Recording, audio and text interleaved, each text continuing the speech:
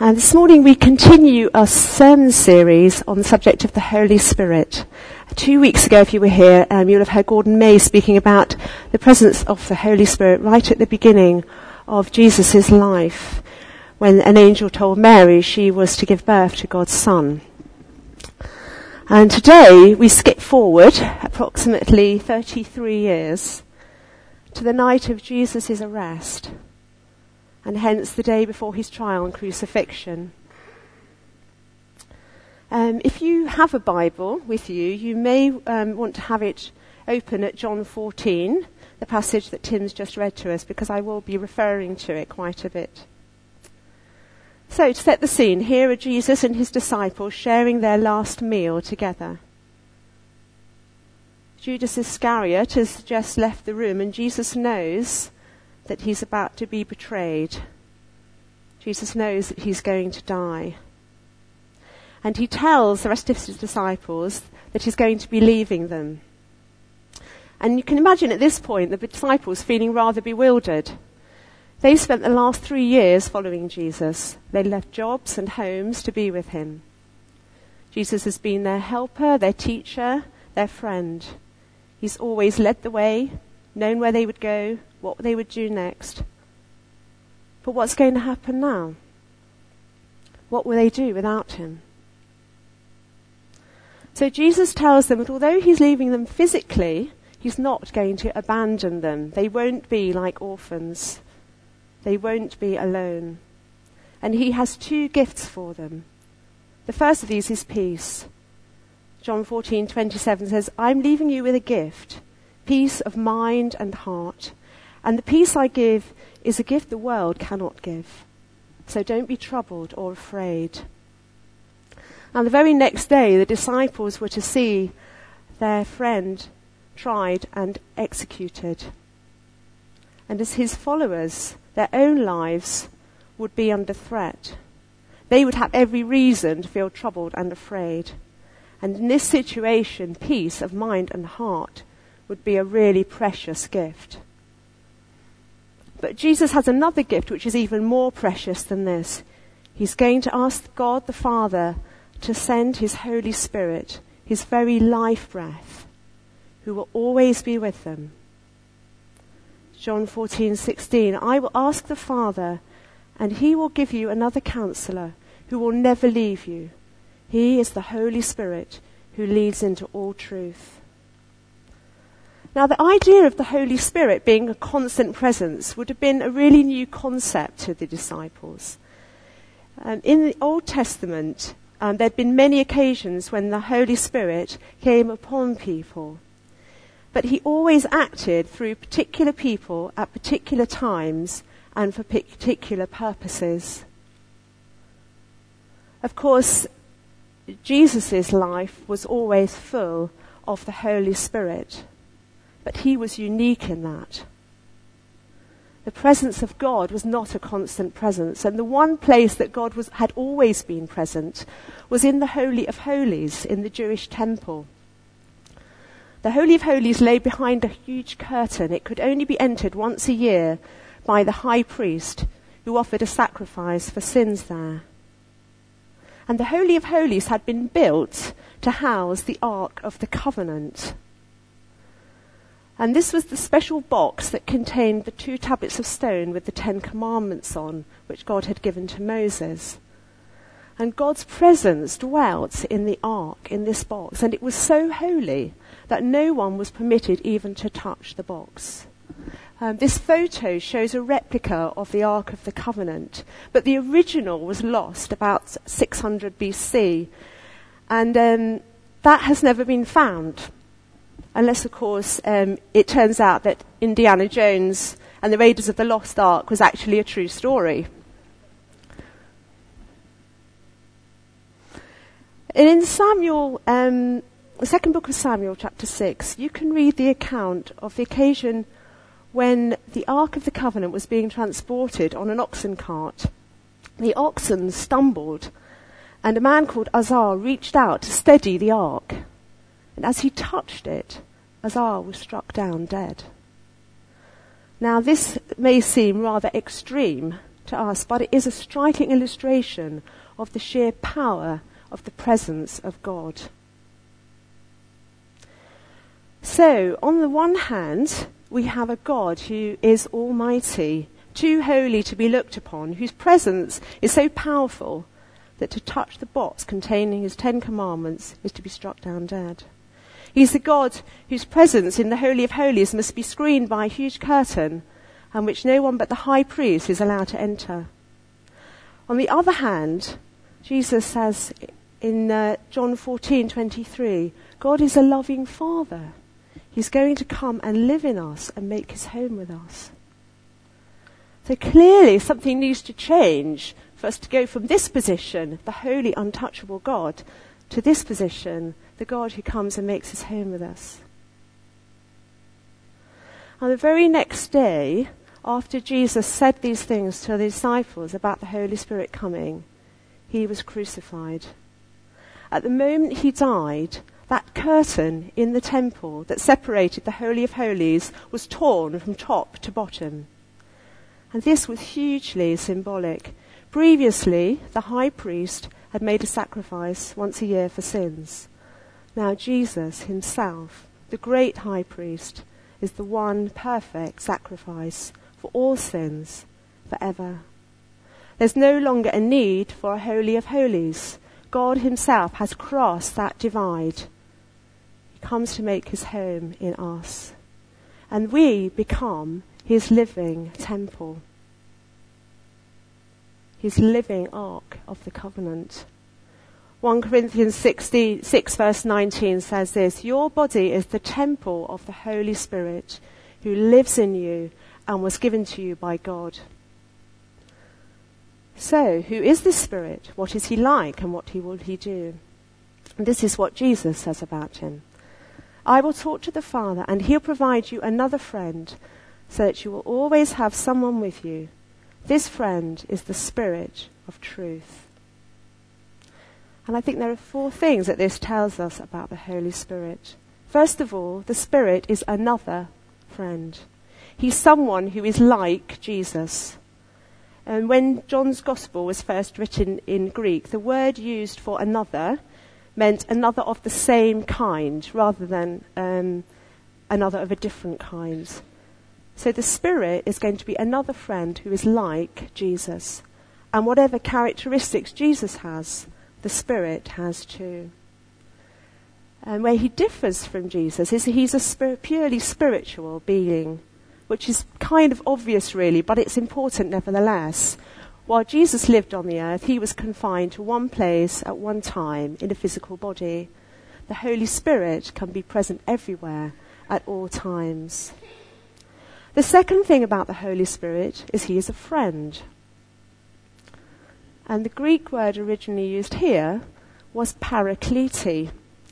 Now this word's always given Bible translators problems because it doesn't translate very neatly into English. You may have noticed that Tim in the NIV read it as counsellor. It's actually, paraklete is actually a lovely word. It means one who is called alongside. It's been variously translated as advocate, counsellor, encourager, comforter, helper, and friend.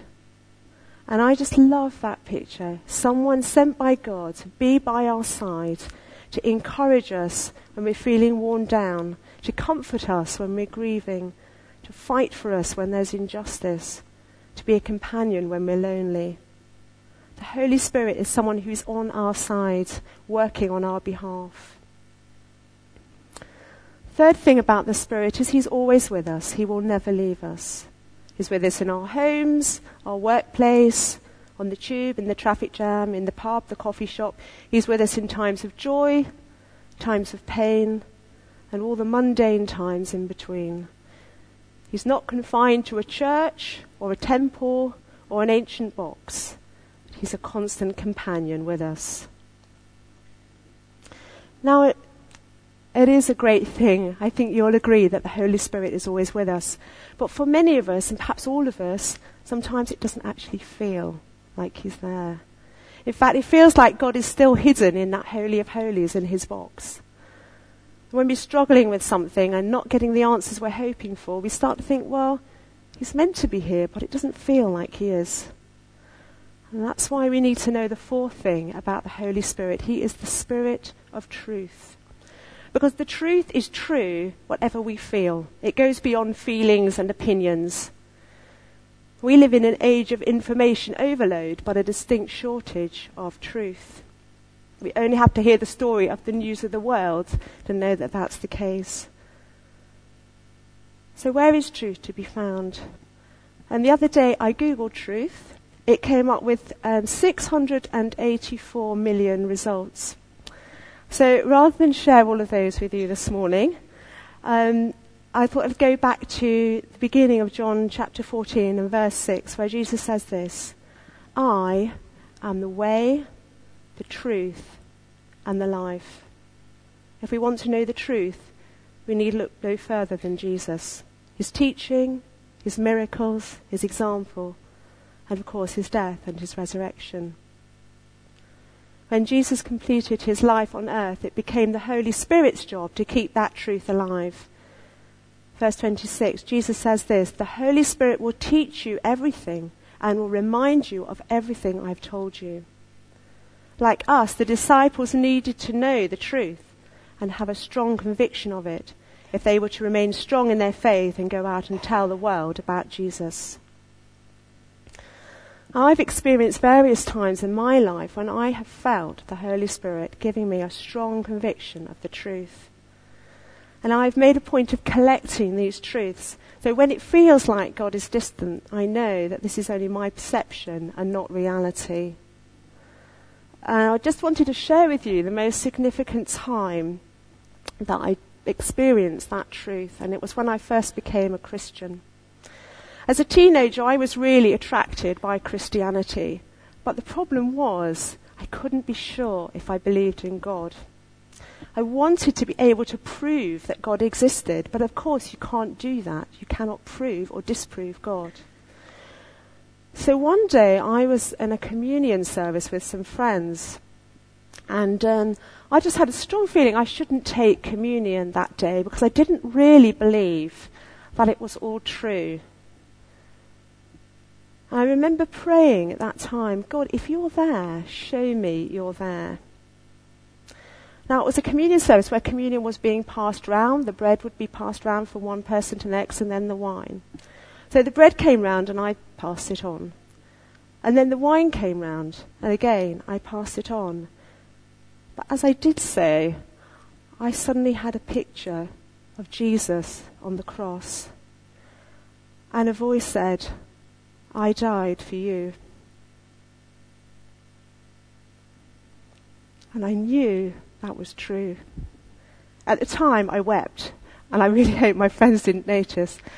And every time I retell that story, I feel like weeping again. It changed my life.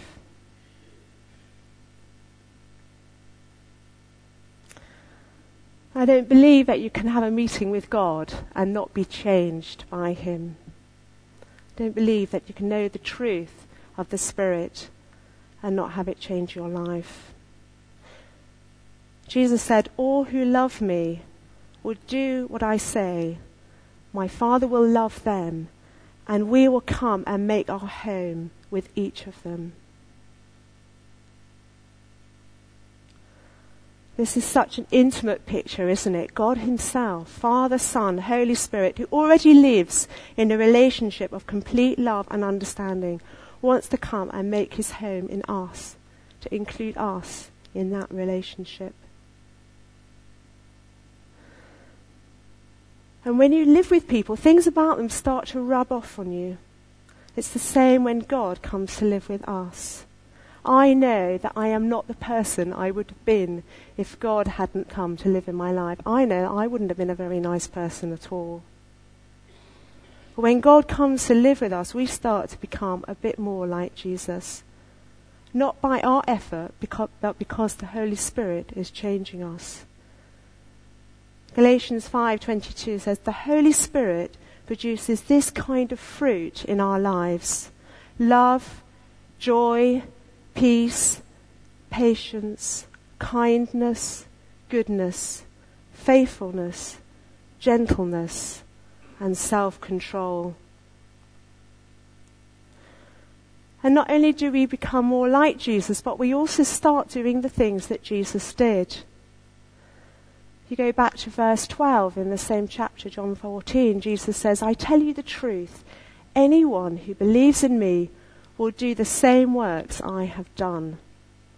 And again, this is not because of who we are, but because of the Holy Spirit in us.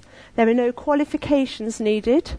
You don't need a degree in theology or a dog collar, which is just as well, but just a faith and a willingness to do God's will.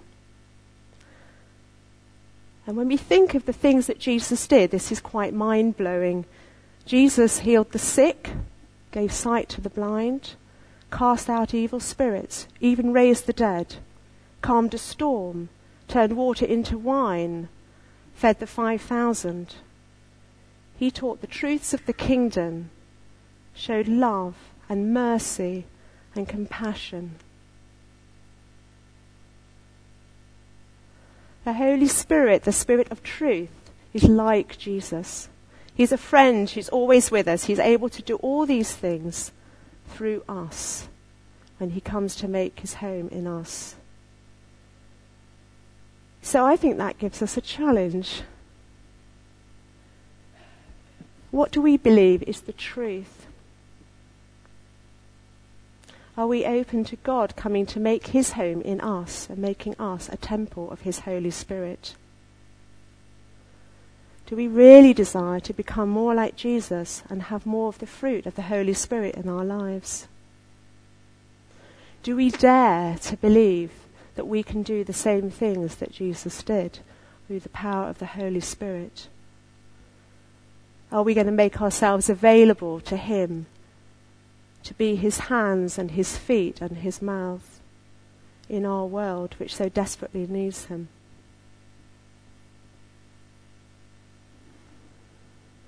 Now this morning we are going to take communion together, and the children are going to join us.